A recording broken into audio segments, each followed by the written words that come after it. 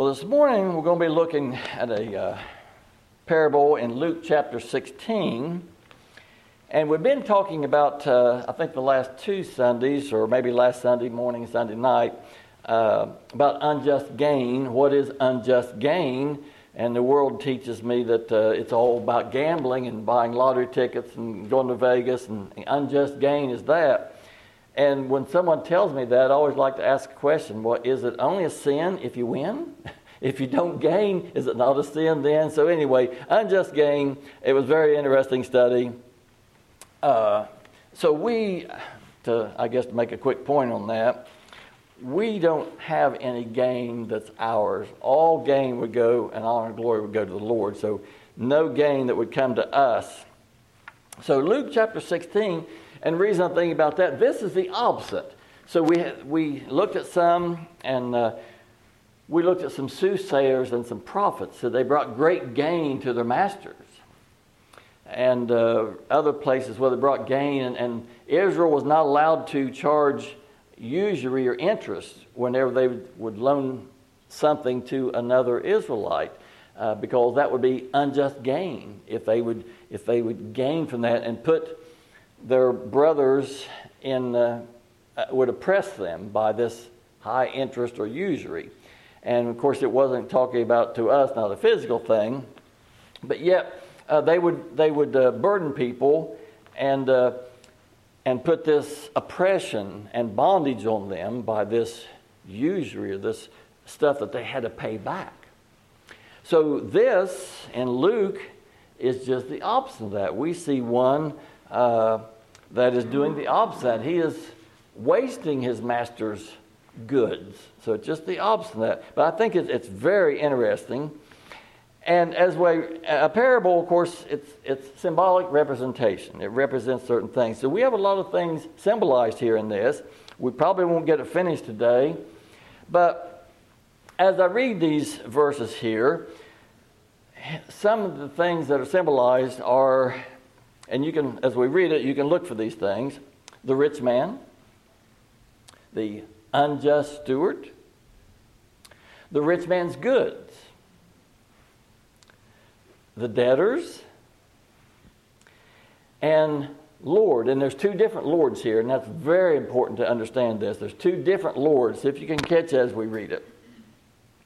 And there's sons of this world are represented. So we'll read this and see if you could recognize some of those things, and we'll try to study and see what they represent and what it means to us today. But again, this is the opposite of the ones getting unjust gain and getting gain for their masters and everything. So Luke 16 and verse 1, and he said also unto his disciples, there was a certain rich man who had a steward, and the same was accused unto him that he had wasted his goods. And he called him and said to him, how is it that I hear this of thee? Give account of thy stewardship, for thou mayest no longer be steward. Then the steward said within himself, what shall I do? I remember a point in my life, I asked that, what shall I do? What shall I do? For my Lord taketh away from me the stewardship. I cannot dig. To beg, I'm ashamed. Just a quick little thought here. Basically, what the steward is saying now, I can't make it on my own. And we all come to that place. And verse 4, I am resolved what to do, that when I am put out of the stewardship, they may receive me into their houses.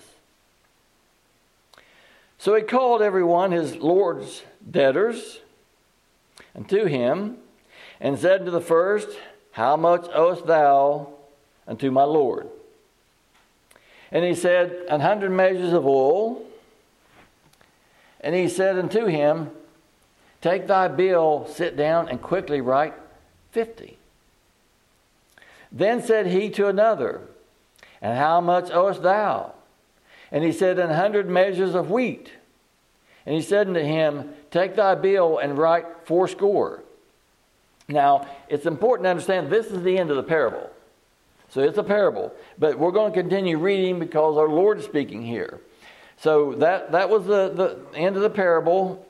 And our Lord, who's, of course, speaking the parable to them. But in verse 8, And the Lord commended the unjust steward because he had done wisely. For the sons of this world or age are in their generation wiser than the sons of light. And I say unto you, make to yourselves friends of the mammon, or money, mammon I like, for the mammon of unrighteousness, that when it fails, and it will, and when it fails, they may receive you into everlasting habitation. He that is faithful in that which is least is faithful also in much. He that is unjust in the least is unjust in much.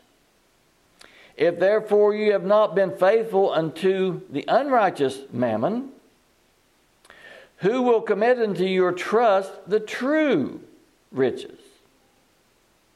And if ye have not been faithful in that which is another man's, who shall give you that which is your own? No servant can serve two masters, for either he will hate the one and love the other, or else he will hold to one and despise the other. Ye cannot serve God and mammon. And the Pharisees also, who were covetous, heard these things, and they derided him. And he said unto them, Ye are they who justify yourselves before men, but God knoweth your hearts. For that which is highly esteemed among men is an abomination in the sight of God. The law and the prophets were until John. Since that time the kingdom of God is preached, and every man presseth unto it. So, very interested. It was very confusing to me for many years. I couldn't make sense of it. So we have the rich man. We have the unjust steward. We have the rich man's goods. We have the debtors. We have two different lords. And we have the sons of this age or sons of this world. One of the first things we need to understand is this rich man does not symbolize our Lord Jesus Christ. So therefore, then the goods that was wasted are not the Lord's goods that was wasted. Now, it may be hard to get this in our mind because we look at the parable of the talents. Parable of talents, there's a man from a far country and gave his servants talents. And then when he come back, well, you know, the one of them he gave 5, he gained 5 more. One he gave 2, he gained 2 more. One he gave 1 and didn't gain any. So there, that man traveling went to the far country, that was representing the Lord. But here, this rich man is not representing the Lord. Sometimes the rich man may make us think that. You remember the rich man Lazarus. The rich man was in Hades, Lazarus was in Abraham's bosom. So the rich man was not the Lord there, and the rich man is not the Lord in this parable. So, rich man. There was a rich man here. He had a steward.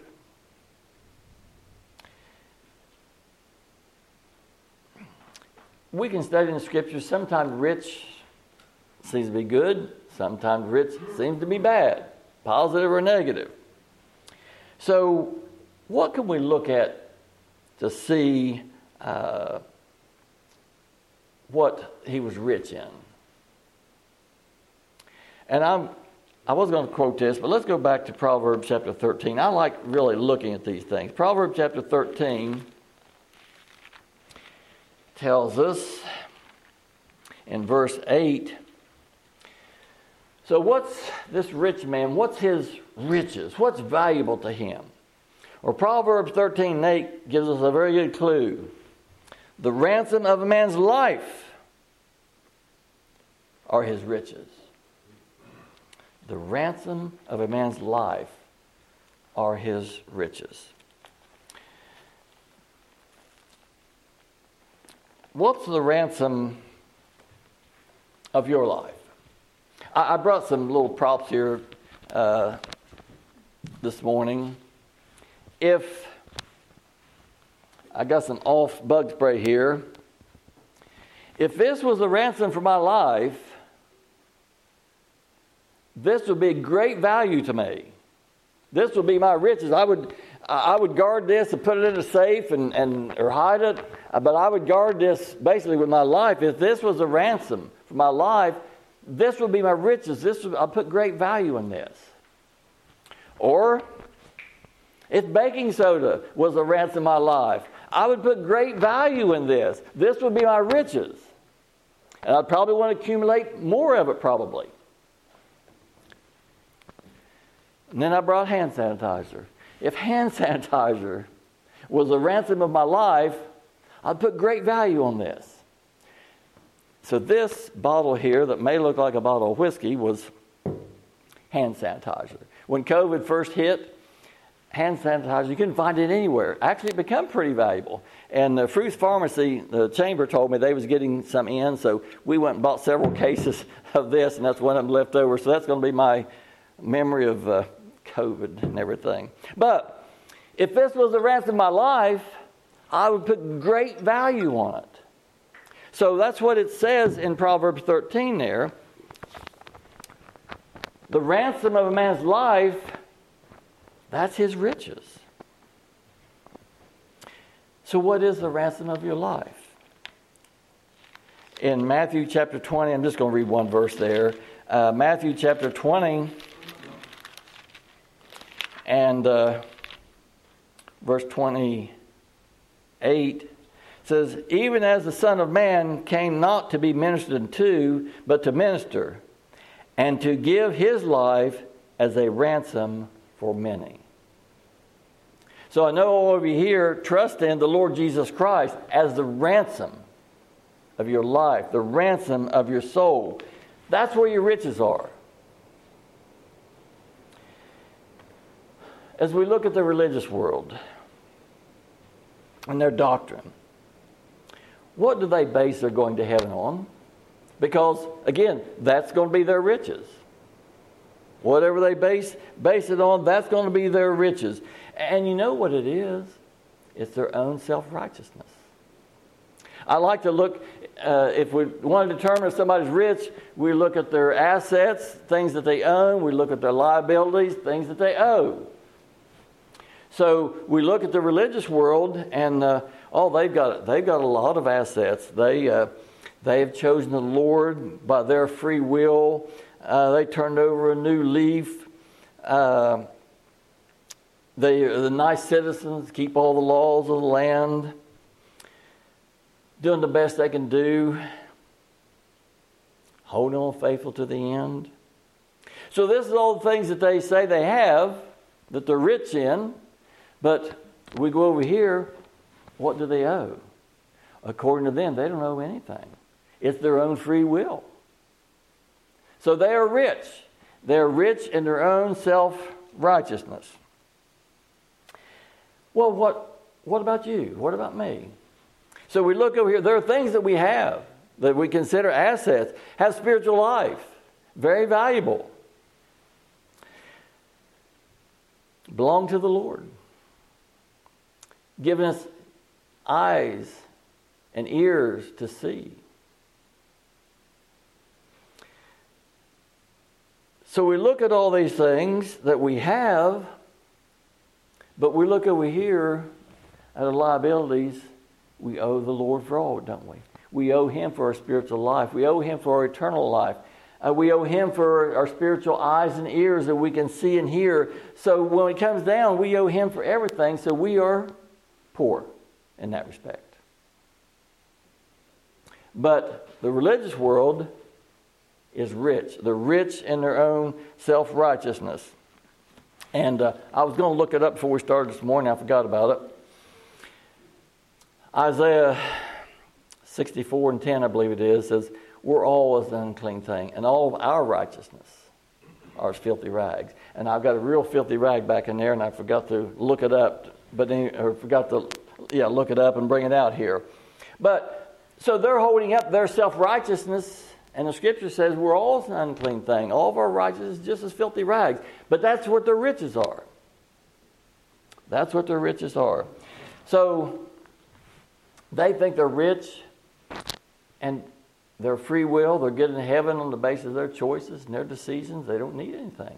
And we see this in Revelation chapter 3, the church of Laodicea there. There were some, at least some that were there that felt this way. Revelation chapter 3, I'll just read one verse there. Revelation 3 and 17. Again, this is the church at Laodicea that had some in there. This is what they were saying in verse 17. It says, and the Lord says to them, because thou sayest, I am rich and increase with goods, and have need of nothing. And knowest not that thou art wretched and miserable and poor and blind and naked? Well, of course, they didn't know that. But the true condition, that's what it was. They were naked. They had no coverings for their sin. They were blind. Their eyes hadn't been opened. But they said, and as you talk to people in the religious world, so many of them say that I'm a free moral agent. My salvation's up to me. I am self-contained. I can make the right decision. I can I. That's Satan's doctrine, by the way. So there are some, again, even church at Laodicea. No, we don't need anything. Well, that's what they're rich in their own self-righteousness. We don't need anything. Well, they don't realize it, but they're naked and poor and wretched and blind. So now back in Luke 16, let's start to work our way through it a little bit. Verse 1. And he said to his disciples, there was a certain rich man who had a steward, and the same was accused unto him that he had wasted his goods. So we discussed this rich man. We know this rich man is not the Lord. And another scripture, I didn't read it. It talked about one being rich in his own conceits. And that's kind of those at Laodicea were rich in that same respect. My dad used to talk about a certain individual that was very conceited. He'd say, I'd like to buy them for what they're worth and sell them for what they think they're worth. They were rich in their own conceit. They weren't really rich. They really weren't anything, but they thought that they were. Same way with those Laodicea. Oh, we don't need anything. We're rich and increase with goods. Well, actually, they were naked before God because they didn't have any covering for their sin. So we know this rich man is not the Lord, and he's rich in his own conceits. He's justified by his own works. He doesn't really trust in the Lord. Trust in himself. So we can see that in our world today. But as we look at this, what we're studying here in Luke 16, these that are rich in their own self-righteousness, they trust in their own self-righteousness. The ransom of their soul is their riches. And the ransom of the soul is themselves. So as we look at these characters, who is this? And you know, and I didn't see this for years, but it tells us very plainly, Luke 16 and 14. And to the Pharisees also, who were covetous, heard all these things, and they derided him. And he said unto them, Ye are they who justify yourselves before men. But God knoweth your hearts, for that which is highly esteemed among men is abomination in the sight of God. So he said, you're the one, you're the rich man. You're the one that You are they that justify yourselves before men.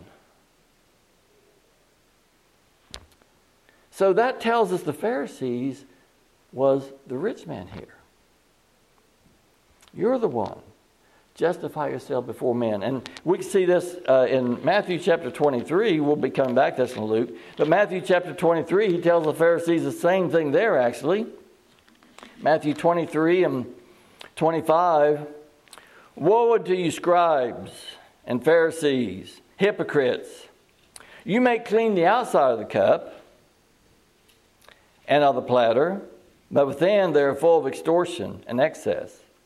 Thou blind Pharisees, cleanse first that which is within the cup and platter, that the outside then may be clean also. Woe unto you, scribes and Pharisees, hypocrites! For you are like whited sepulchres, which indeed appear beautiful outward, but are within full of dead men's bones and of all uncleanness. Even so ye also outwardly appear righteous unto men, but within you are full of hypocrisy and iniquity. So this is the same thing those at Laodicea. They cleaned the outside of the cup regarding things of the Mosaic law, which is what the Pharisees trusted in. They said, actually, you're not clean. You may clean the outside of the cup, but the inside you're not. So this is the Pharisee. This is the rich man. The rich man is the Pharisee. Rich in his own self-righteousness. Rich in his own conceit. He thinks that salvation is based upon what he does. Doesn't need the Lord. Doesn't need anything. With sang that song, years I spent in vanity and pride, caring not my Lord was crucified.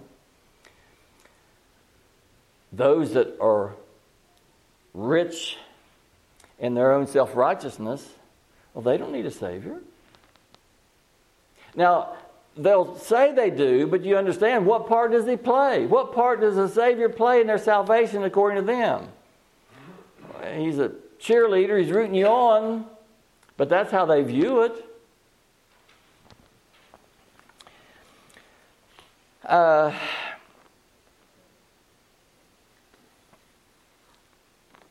So these goods then, in our parable, these goods are not the Lord's goods, or not the Lord Jesus Christ, but they're the Pharisees' goods, their doctrine, their self-righteousness. That's the goods that the steward ended up wasting. But he wasn't wasting the goods of the Lord. So, maybe another example here. I knew a man. He was in a false church, and he was exposed to the truth later. So in this false church, they would say, it's up to me to choose the Lord. That was their riches. That was their goods. And then he'd maybe read them scriptures. No, it's the Lord that chose us before the foundation of the world. And in this church, false church, so-called church, they would teach that it's up to you to keep the law for your salvation. And he'd read them scriptures that no man justified by the works of the law. Many would say, baptism is the way of salvation. Baptism is the way to get to heaven. But then you read them scriptures, Jesus Christ is the way, singular. So what would this individual have done? Wasted their goods. Their goods are, you choose, and you make the right decision, you keep the law, and you hold on faithful to the end, and that's their goods. And this individual was wasting their goods. And I pray you would do the same thing if you was in that position. And by the way, later, when he was exposed to the truth, his first thoughts will go back and I'll show him, I'll teach him. And they didn't want to hear it. Well, they didn't actually exclude him, But he later went back, maybe this church was in a rural community, I'm not sure. But he kind of broke into this church building and went in and took his name literally off of the books. So he didn't want to be part of that. But anyway, but he was wasting their goods. They wasn't happy about it. So now, back in our text. And he said also to his disciples, there was a certain rich man who had a steward, and the same was accusing him that he had wasted his goods. And he called him and said unto him, how is it that I hear this of thee? Give account of thy stewardship, for thou mayest no longer be steward. Then the steward said within himself, what shall I do? For my Lord taketh away from me the stewardship. I cannot dig, to beg I'm ashamed. I'm resolved what to do, that when I am put out of the stewardship, they may receive me into their houses. Again, this used to be very confusing to me. But one thing I want to ask. His master, or the rich man, had accused him of wasting his goods. So did this steward then take steps to make sure that he could stay a steward? No, did just the opposite. He went out and wasted more of his goods. He did just the opposite. He took no steps to secure his position as a steward for this rich man, that he was basically helping him get gain, and I believe it was unjust gain. I believe there's interest and usury there, as the scriptures and law did not allow. But he went out, instead of saying, okay, I'll straighten up, I promise, he went out and wasted more goods. And we see that, verse 5, so he called every one of his Lord's debtors unto him, and said unto the first, how much owest thou, my Lord? And he said, 100 measures of oil. And he said to him, take thy bill and sit down quickly and write 50. Then said he to another, how much owest thou? And he said, 100 measures of wheat. And he said unto him, take thy bill and write 80. So he's wasting more goods. And I know if you look at this earthly, in the religious world, well, actually, I've never heard him actually try to explain this. But that's, oh, yeah, if he's wasting, if you work for somebody and you're wasting their goods and so forth, and they try to apply this earthly to it, and it doesn't fit. It won't fit at all. So he went out and he wasted more goods. He didn't try to make things right to this rich man who was his master, who was his Lord. He didn't try to make things right. He went out and wasted more of his goods. And again, his riches, we know what his riches was. The ransom of a man's soul is his riches. And they believed that their riches was their self-righteousness. So he went out and wasted more of it. So what was the result of that? Well, okay, boy, he was dishonest. That was not something he should have done. That's, if we look at it earthly, we may come up with that. Yeah, he was working for this guy, and now he was dishonest to this guy. That's a bad thing. If we look at it earthly, we might think that way. But what does the scripture say? Again, the parable ends in verse 7, but what does verse 8 say? And the Lord, this is not his Lord, the rich man. This is the end of the parable. And the Lord commended the unjust steward because he had done wisely.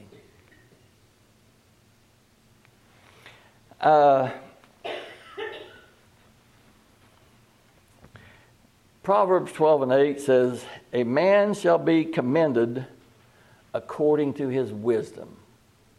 So the Lord commended, not condemned. The Lord commended this unjust steward. Why? Because he had done wisely. Not because he had done bad and he should have worked better for this guy. That's not what it says. The Lord commended. You've done a good thing. He commended him because he had done wisely.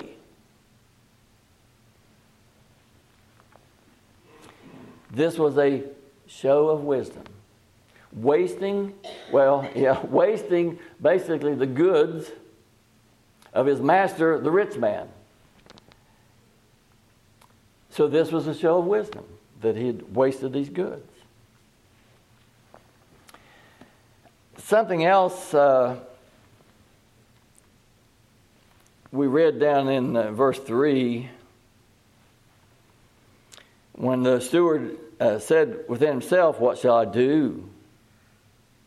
For my Lord taketh away from me the stewardship. I cannot dig to beg, I'm ashamed." What he's saying here, verse 3, I can't make it on my own.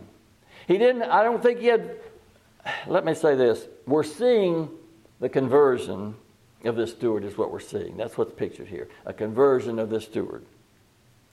And he had been, I believe, fruitful in getting gain for his earthly master, this rich man. But now we're seeing some conflict within himself. He said, "But I can't make it on my own." And I remember coming to that place. That's a great place to come to. Can't make it on my own. The rich man, so back in verse 8, and the Lord commended the unjust steward because he had done wisely. And then it says, for the sons of this world, or this age, are in their generation wiser than the sons of light. Generation here is a group of people having the same ideas or same age or something like that. What is saying here? They're wise among themselves. Among themselves, with earthly wisdom, they're wise. The people that believe that they're free moral agents and free will, they are wise in their own conceits. And among themselves, certainly they think they're wiser than those people that believe you get to heaven by what the Lord did.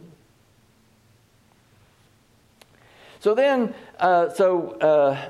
the Lord commended him. You done a good thing. You done wisely. He commended him because he had done wisely. And of course, the others, they don't believe that. They're wise among themselves. But then verse 9. And I, this is the Lord Jesus Christ, and I say unto you, this is instruction for us as well.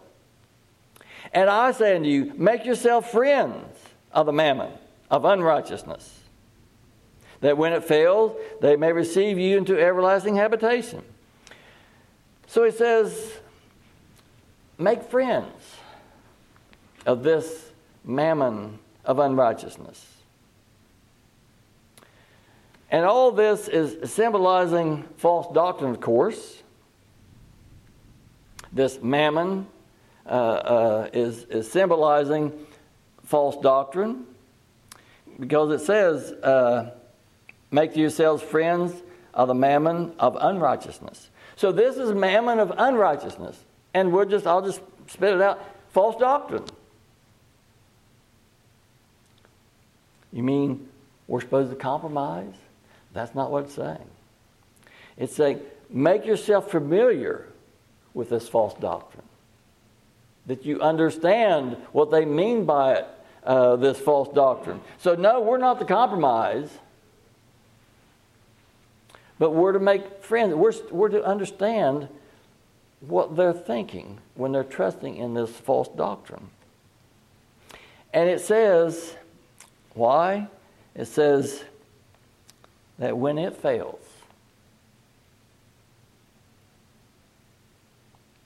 they may receive you into everlasting habitation. When it fails. And it will fail. Try to think of a crazy example here. Let's say I'm driving or you're driving and a car runs another car out of the road, and they go over there and they break some of their suspension parts. And there they are, kind of stuck and everything. And they get out some duct tape. Well, I'll just duct tape this deal together and it'll work. And I'll say, no, I know what you're saying there and everything. Duct tape is pretty good for a lot of things, but I've got a welder back here. Let me just weld that for you. No, this duct tape will work. Well, will it fail? If you got a piece of steel, the suspension, you put it back together with duct tape, it's going to fail. So it says, make yourself friends of this unrighteous mammon, that when it fails. An example of this is 1 Corinthians chapter 9. I think Paul shows us very clearly here, actually. 1 Corinthians chapter 9, about making friends of this unrighteous mammon. Understand what it is. Understand what they're trusting in. 1 Corinthians 9 and verse 20, Paul says, we'll start in verse 19. For though I am free from all men, yet have I made myself servant unto all, that I might gain the more. And if you study Paul, you'll know that this gain, of course, is of and through the Lord. Verse 20. And to the Jew I became as a Jew, that I might gain the Jews. To them that are under the law, as under the law. Not being myself under the law, that I might gain them that are under the law. To them that are without law, as without law. Being not without law to God, but under the law to Christ, that I might gain them that are without law. To the weak became I as the weak, that I might gain the weak. That I made all things to all men, that I might by some means save some. And again, it's the Lord working in Paul both to will and to do of his good pleasure. But those that are weak, put yourself in their shoes is what it's saying. He says, well, as the weak with the weak. Those that believe in their righteousness through the law of Moses, be friends with them. Understand what they're believing. And when it fails, in other words, you ask the question, can you keep all those laws you're talking about? When it fails, then that's the time to give them the true word. In other words, you're wasting more of their goods. They look at the law. We might talk to them about blended garments. Do you wear 100% this or that, or is your garments blended? We might tell them then under the law and the letter of the law, you can't wear blended garments. The spirit of the law means Jesus Christ is our covering. He's our garment, and you don't mix that with anything. So then, back in our text, again, so that was verse 9. And I say unto you, make yourself friends of the mammon of unrighteousness, that when it fails, they may receive you into everlasting habitation. When it fails, whenever they see, and there's one individual I've been trying to talk with some, Satan wants you to be sick, and God wants you to be well. He's given Satan equal power with God. And I understand where he's coming from, but my prayer is that as the Lord calls me to talk to him, that he'll see that fails. And we'll show him what doesn't fail. So then in verse 10, he that is faithful in that which is least is faithful also in much.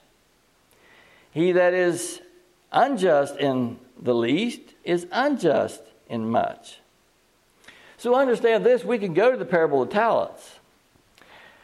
The one that he gave 5 and he gained 5 more. The Lord said, you've been faithful in a few things, I'll make thee ruler over many. And the one he gave 2 and he gained 2 more. You've been faithful over a few things, I'll make you ruler over much. So that's what this is saying. He that is faithful in that which is least is faithful in much. But it goes on to say, he that is unjust in the least is also unjust in much. So we look at the one in the parable of talents that the Lord gave 1 talent. But was he faithful at a talent? No, he's unfaithful at talent. So he was unfaithful to much, wasn't he?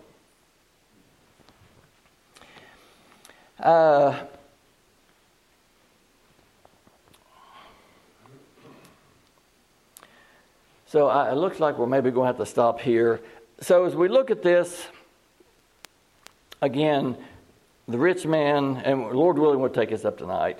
The rich man is not the Lord. The rich man was the Pharisees.